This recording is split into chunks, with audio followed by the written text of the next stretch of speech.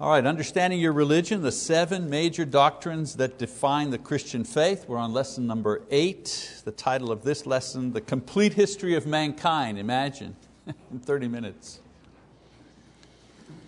So we've reviewed the first and second great biblical doctrines, the first of which was the inspiration of the Bible. The second great Christian doctrine was, or is, the divinity of Jesus Christ. Now the other Bible doctrines are all based on these 2. So today we're going to start to study the next 3. So we're going slow at the beginning, but now we're going to kind of pick up the pace. The next 3 Bible doctrines form a set. Okay? They're separate doctrines, but they form a set. The first one is the doctrine of original sin. The second is the doctrine of the fall of man. The third is the doctrine of the restoration or reconciliation of man to God. So these 3 doctrines could be summarized as follows. In the beginning, God created the universe and man to be good. Man disobeyed God and consequently was separated from God and made subject to suffering and death along with all creation. Since then, God has acted in human history in a dynamic way in order to reconcile man to Himself through Jesus Christ. There you have the 3 doctrines, that set of 3 compressed into one or 2 paragraphs. Okay, so the first of so there's the summary. So let's drill down, okay, and take the first of these. The first of this set of 3 is the doctrine of original goodness, and that doctrine is found in Genesis 1 and 2. So we read in Genesis 1, "Then God said, let us make man in our image according to our likeness, and let them rule over the fish of the sea, and over the birds of the sky, and over the cattle, and over all the earth, and over every creeping thing that creeps on the earth. God created man in His own image. In the image of God He created him. Male and female He created them." So man is created in the likeness of God. And of course, this explains man's potential and ability for doing what is good, doing what is creative, for example. Why? Why is he that way? Well, he's made in the image of God. And it also explains why even the most evil of people have some good. You know, Hitler, for example, was a painter. I've seen some of his paintings. You know, I mean, they're not hanging in museums because of his great expertise, but he had a gift for painting. And even the worst of terrorists, right, love their families, love their children. You know, there's always some good in the most evil of people. And you wonder, why is that? Well, we're created in the image of God. So man's basic character begins as good. Let's keep reading. It says, God blessed them, and God said to them, be fruitful and multiply and fill the earth and subdue it, and rule over the fish of the sea and over the birds of the sky and over every living thing that moves on the earth. So man is God's partner in the management of creation, and He's good at it. So man's purpose and man's work, these things also are good from the beginning. All right, we keep reading. This time we skip over to chapter 2 of Genesis. It says, the Lord commanded the man, saying, from any tree of the garden you may eat freely, but from the tree of the knowledge of good and evil you shall not eat, for in the day that you eat from it you will surely die. So here we see that man is given a moral code in order to define his limits. Okay? This moral code gives substance to his relationship with God. What kind of relationship does man have with God? Well, superior and inferior, that's the relationship he has with God. How does man know that? God imposes a certain framework around him. You can do all of this, you have all of creation, multiply, subdue, blah, blah, blah. But here's the limit. Here's the lines you cannot cross. So we understand the one who sets the limits is usually the one who is above, and the one who must obey the limits is below. So God establishes that relationship by setting a limit. Okay? So man has free will, yes, but he's not free to disobey God. This is the limit placed on his freedom. So the ethical code given to man awakens the conscious part of his being and provides the perspective as to the difference between himself and God. How do I know I'm not God? I've been given a command by God to obey. I have limits. So the awakening of his conscience, in other words, the giving of the commandment kind of jumpstarts his conscience. He understands what's right, what's wrong, what he's able to do, what he's not able to do, what he's free to do, what he's forbidden to do. Okay? That's what provides the tension, if you wish, the perspective in his relationship with God. You know, we've heard of the saying, I think, therefore I am, right? Well, the reason I think is because God gave me the ability to choose. That's why I think. Okay? God provides the tension in His relationship with us by giving us a moral code. All right, Genesis 2:18 says, Then the Lord God said, It is not good for the man to be alone. I will make him a helper suitable for him. So a perfectly suitable partner was given in order to share in the joy of life and management of creation. So mankind's life and enjoyment, this is a good thing from the very beginning. So the biblical view of man is that he was designed as a holy, godly, eternal being, and his task was to choose as a conscious act of his will to remain good, to remain holy and obedient to God. Without this ability, he is like the animals, aware only of himself but not aware of God. What's the difference between animals and man? Man's aware of God, animals are not. Animals may be aware of man, but they're not aware of God. Okay? So this then is the third major doctrine of the Bible. This is the doctrine of original goodness. All right? It's almost, you read that and say, well, that's, we know that. Trust me. When the false doctrine comes in, this is one of the doctrines that becomes perverted. All right? So, to summarize, man was created to have a relationship with God. He was created with the ability to manage creation and produce a society. He was created with the capacity to choose good and to avoid evil. He didn't just know God's will, he had the ability to do God's will if he chose to do it. Something we don't have today. We know God's will, but we don't have the ability to do God's will, not perfectly anyways. Okay? All right, so that's the third major doctrine, original goodness. The fourth major doctrine of the Bible is man's fall from grace through sin. Okay? The original position of mankind at creation, he had an intimate relationship with God, he had a perfect social, natural, emotional, spiritual balance between God and man and the creation. Everything was in harmony. This perfect balance was destroyed when man fell. How? Through disobedience to God. So let's keep reading. Chapter 3, verse 6. It says, When the woman saw that the tree was good for food and that it was a delight to the eyes and that the tree was desirable to make one wise, she took from its fruit and ate. And she gave also to her husband with her, and he ate. So through the deception and seduction, woman and man are now tempted to disobey God, and they do. They do exactly the thing that God had said not to do. They cross the line. God's command establishes what is right and wrong. Violating His will constitutes sin, and always, here's the lesson, always has negative consequences. You cannot disobey God and avoid the negative consequences. So this, in essence, is the substance of the fourth great biblical doctrine. Man has been given the ability to choose, and choosing to obey will result in maintaining his position and the harmony that he has between himself and God, himself and his partner, himself and the creation.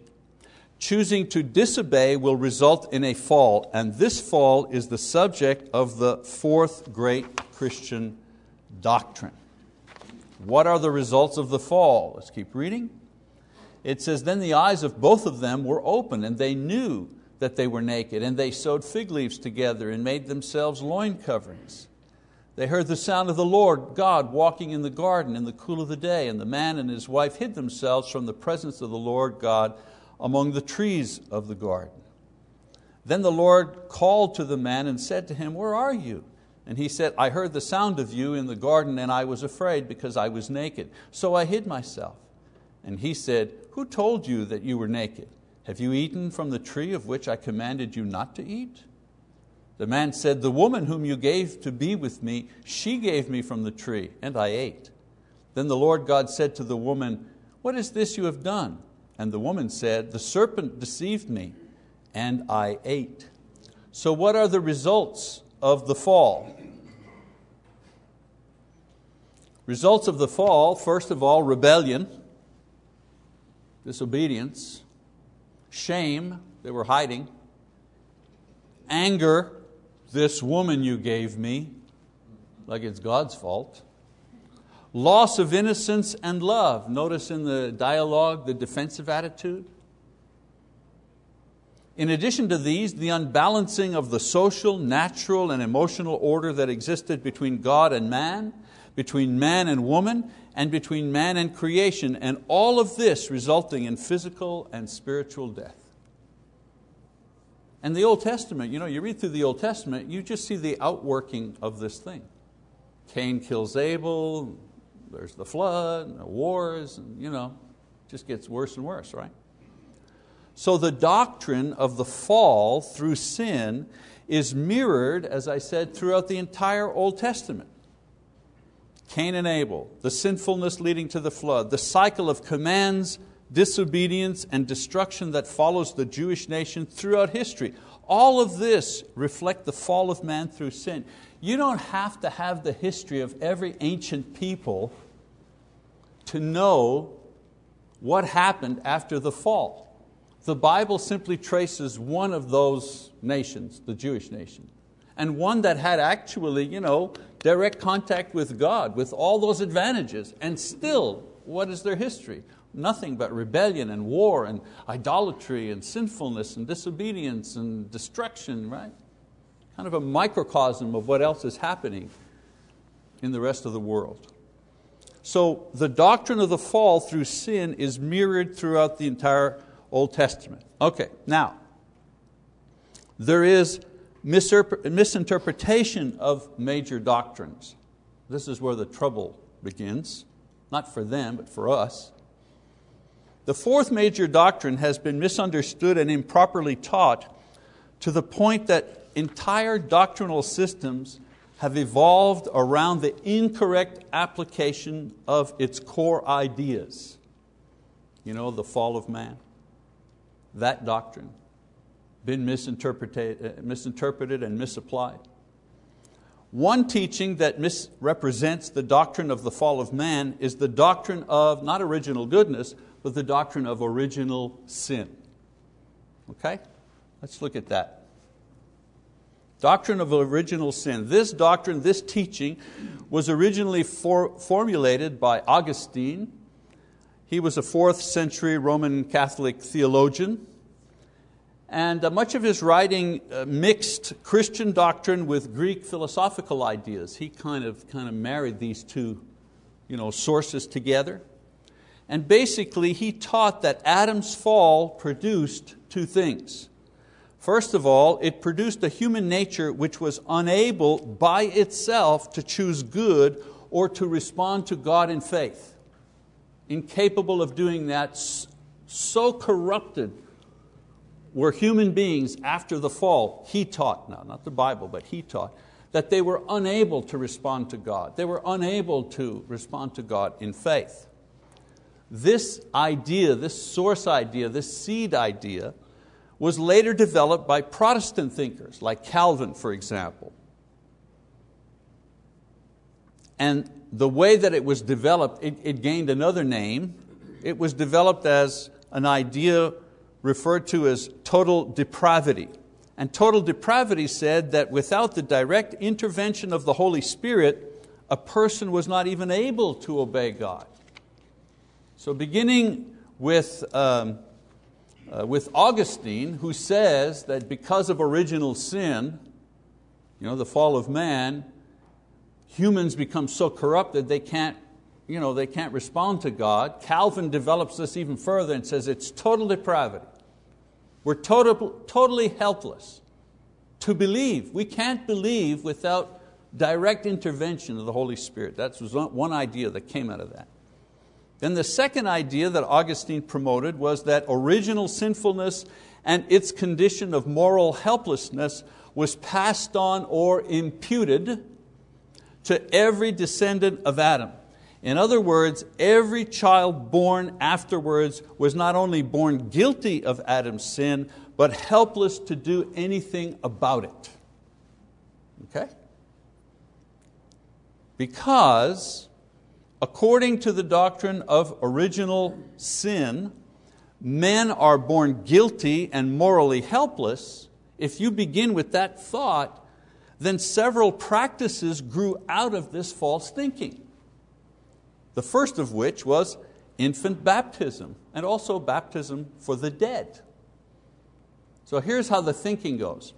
If they are born guilty, therefore they are condemned at birth, and they need to be saved immediately at birth. If you can impute or pass on guilt, guess what? You can also impute and pass on faith. Makes sense, right? If that's what you're thinking. So if Adam's sin transfers to you, it seems reasonable that your parents' faith can also transfer to you in order to save you. A lot of people say, why do they baptize babies?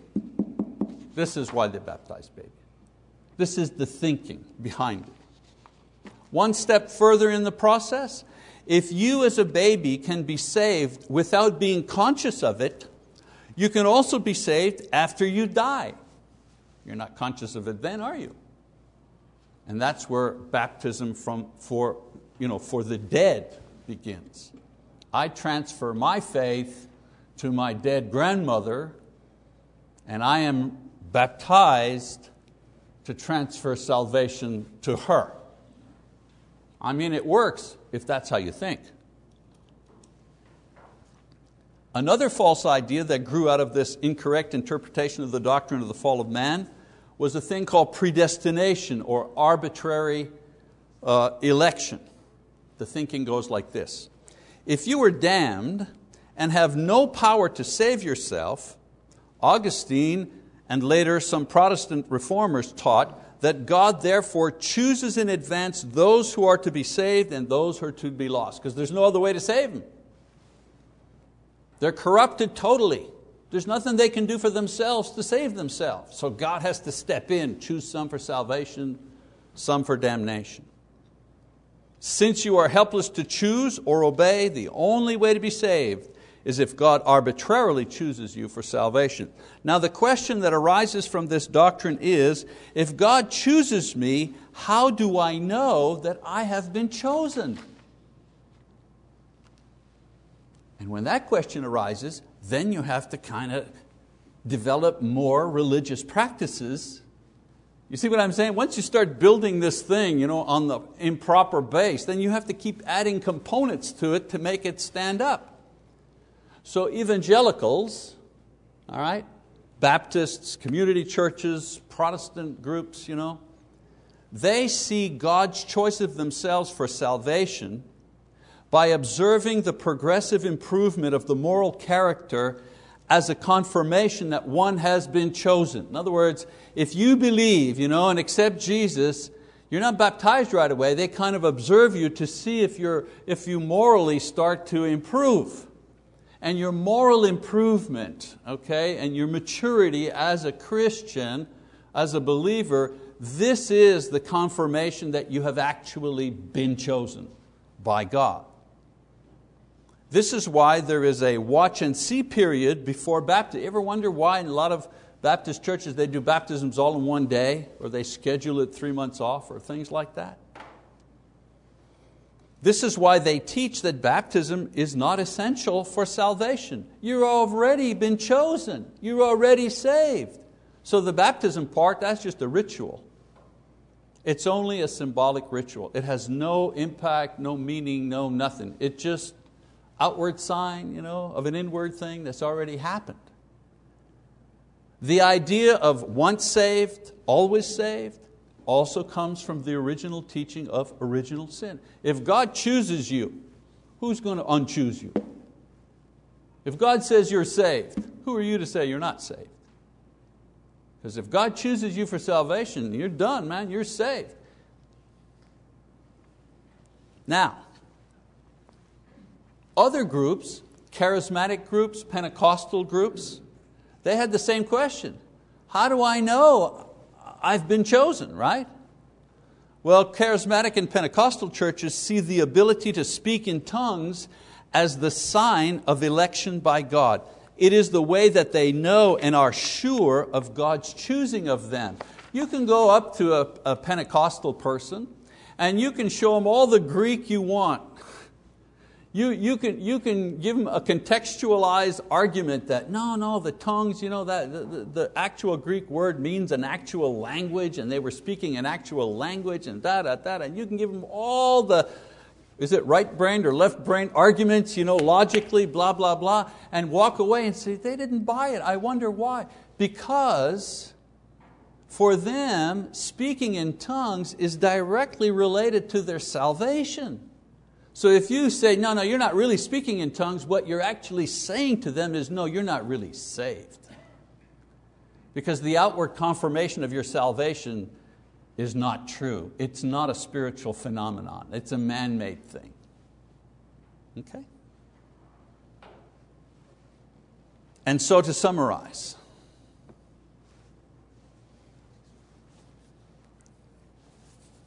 the teaching of the incorrect idea of original sin was a departure from the biblical doctrine of the fall of man. It said that by his fall, Adam spread the guilt for sin to all men. In other words, you're born guilty. It said that because of this guilt, man became unable to choose correctly. Also using the term depraved. So man was not able to choose or to respond to God in faith. Did not have the ability. You could preach the gospel to them all day long. They couldn't do it. It also taught that God arbitrarily chose some for salvation and others for condemnation, and once the choice was made, nothing could change it. Eventually, this led to modern religious groups looking for signs of improved moral living or special spiritual gifts as an assurance that they were actually the chosen, the saved. This is why they say, I accept Jesus as my personal Savior. Why do they say that? Well, they accept because they cannot choose. You accept it. Now, listen, I'm fairly certain that someone who's gone through that experience and even could not give the background to it. You know what I'm saying? All they've got is the slogan. I accept Jesus as my personal Savior. They couldn't break it down and drill down and figure out where does this come from. Okay. Roman Catholics respond to this doctrine by baptizing babies. Since babies cannot save themselves, the parents save them based on their transferred faith. And then, of course, somebody will challenge them and say, well, what about choice and this and that? So in addition to infant baptism, they add another religious procedure that isn't biblical, and that is the sacrament of confirmation. So when you're 12 years old or so, you are confirmed. And you wonder, well, what is that confirmation? Well, what you're doing is you've reached the age of reason, 12 years, 13 years, whatever, and you are confirming what took place when you were a baby. I remember my own confirmation. The bishop came and it was a big deal, and we had a party after. I remember I got baseball equipment, and at the party. And you'd go up and you would, the bishop would have his homily and he would read, and does everybody, I will never drink alcohol. Yes, amen, never drink alcohol. I will never have sex out of marriage. Yes, blah, blah, blah. And he'd go through all those things. I believe in Jesus. Yes, I do. And then we'd all proceed up. And it's so confuddled. And then he would lay hands on us, either put his hand on our head or on the forehead to demonstrate that we had been confirmed. Everything that was done, not against our will, but outside of our will with the baby at confirmation, we confirmed all of that stuff. Some people say, how did you get out of the Catholic Church? I read the Bible. I just read the Bible, that's all. And I asked myself, wait a minute, I didn't see this in here. Where is this in here? Well, I was told, you just don't understand. Oh, yeah, I understand. I was with Pentecostal groups, speaking in tongues and doing all their stuff. I would read and I say, I just can't see Jesus rolling around on the ground like this.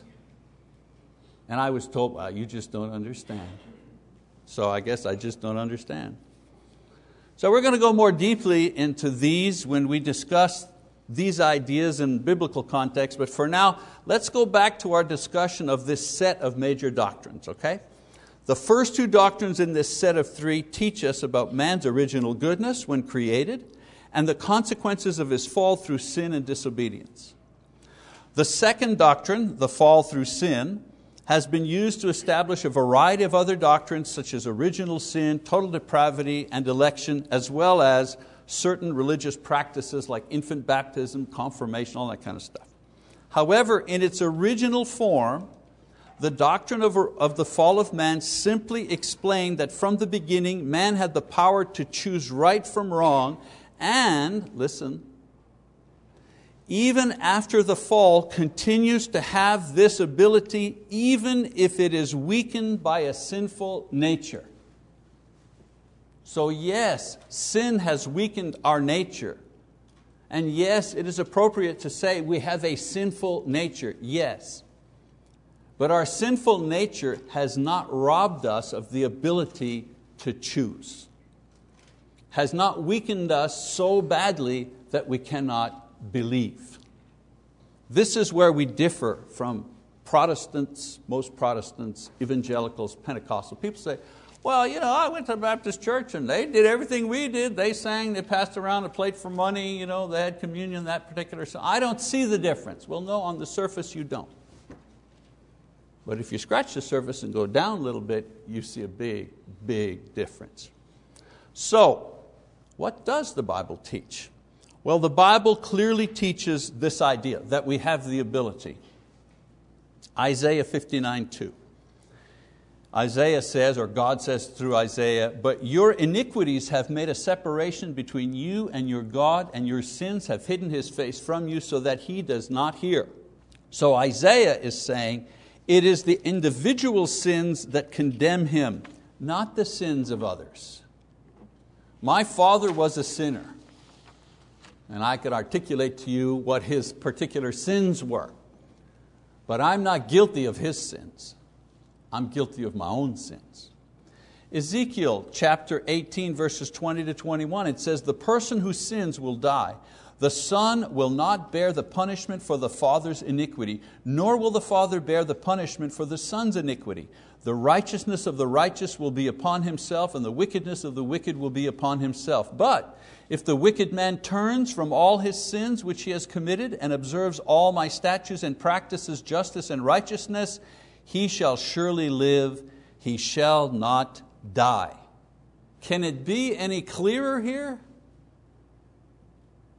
One generation is not held responsible for the other generation's sins. And Ezekiel, speaking from God, says, and even the wicked person, if that person changes and begins to obey, means he has the ability, he or she has the ability to do so, he will be accepted. Acts 2:38. Peter said to them, repent and each of you be baptized in the name of Jesus Christ for the forgiveness of your sins, and you will receive the gift of the Holy Spirit. So in this passage we see that the gospel appeals to man's intellect and requires a choice based on faith, something only an adult can do. Baptism is a ritual. Yes, of course it's a ritual. I mean, there's water, you immerse somebody. I mean, it is. By definition it's a ritual. But it's a ritual that expresses one's faith. So God says to me, believe in Jesus, and I'll forgive your sins, and I'll give you the Holy Spirit. And I say to God, what do you want me to do? Not to pay for my sins. What do you want me to do to express my faith in you? Do you want me to walk on hot coals? Do you want me to make the sign of the cross? Do you want me to take a trip to Jerusalem and visit the Holy Wall and pray? What do you want me to do to show you that I actually believe? And Peter says, okay, here's what I want you to do. Not to pay for your sins. Here's what I want you to do to demonstrate that you believe. Repent of your sins, turn your life around, and be immersed in water. Why? Because it is the point in time where faith meets salvation in the waters of baptism. Why is it that way? Because God made it that way. Do we actually think that the, quote, Church of Christ invented baptism by immersion? Some people say, oh, that's a Church of Christ thing. You people, what you people? All we're doing is simply trying to follow the Scriptures as accurately as we can. The Scriptures say the person who believes expresses that faith how? By repenting of their sins and by being baptized. So when anybody wants to become a Christian, what do we say to them? Repent of your sins and be baptized, period. Nothing more, nothing less. That's all. That's not legalistic. That's not narrow-mindedness. That's just Bible. Okay? And then in 1 Timothy chapter 2, verse 3 and 4, it says, this is good and acceptable in the sight of God our Savior, who desires all men to be saved and to come to the knowledge of the truth. Wait a minute, who did he say that God wants to be saved? Everybody. God wants all men to be saved. Not, I choose some for salvation, I choose some, all men, all women. The term man there refers to mankind. Right? So God requires, He doesn't just hope for it, He requires it. He requires that all people be saved, not just a few, not just those chosen by Him. So, man still has the capacity to accept or to reject Jesus Christ. Man's spiritual destiny is in His hands where God originally placed it at the creation. So how are we different from others? Well, this is how we're different from others. We believe that all individuals have the capacity to be saved. We believe that all individuals can understand intellectually the gospel. And if they can't understand the gospel intellectually because they're too young, or for whatever reason they have some emotional, intellectual handicaps that they can't grasp these ideas, then they're not subject to condemnation. They're like babies, they're like children. Okay? Christ died for all people. And all of those who believe in Him, repent of their sins, and are baptized, they will be saved. All of them. So as I say, man's spiritual destiny is in his own hands. So if we could read the Bible in one sitting, we would note how naturally and seamlessly these three great doctrines just follow each other. The first two describe and explain man's original goodness, followed by his sin and his fall, and the consequences of these. The third major doctrine in the set explains the wonderful story of how God restores man to Himself. Let me read 2 Corinthians here. It says, therefore, if anyone is in Christ, he is a new creature. The old things passed away. Behold, new things have come. Now all these things are from God, who reconciled us to Himself through Christ and gave us the ministry of reconciliation. So reconciliation, it means to bring into harmony, to realign us. Okay?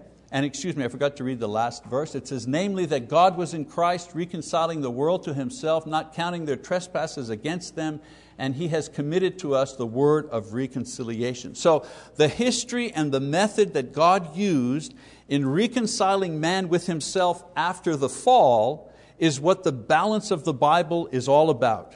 And it is the subject of the fifth major doctrine, and that is reconciliation. So remember we said the first one, inspiration of the Bible. Second one, divinity of Christ. Third one, original goodness. Fourth one, the fall of man. Fifth one, reconciliation of man to God through Jesus Christ. Now here's the structure.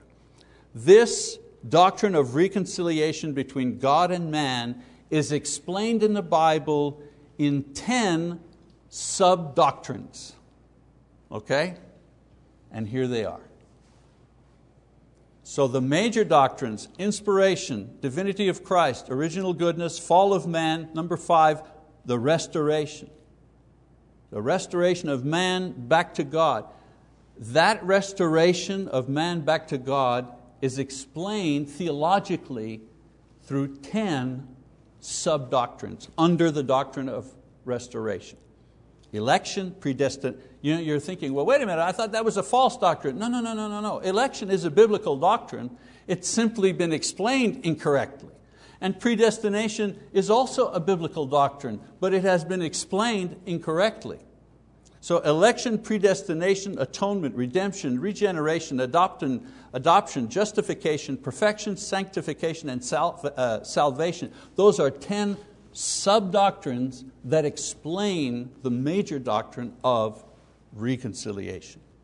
So, the next several lessons of our course will be a study of these sub-doctrines which explain God's plan and purpose in reconciling fallen mankind to Himself. We're going to look at what these mean, why God did it in this way, and how these doctrines impact our Christian lives. And I have to tell you, if you know this, you are as solid as a rock as far as your faith is concerned. If you know this.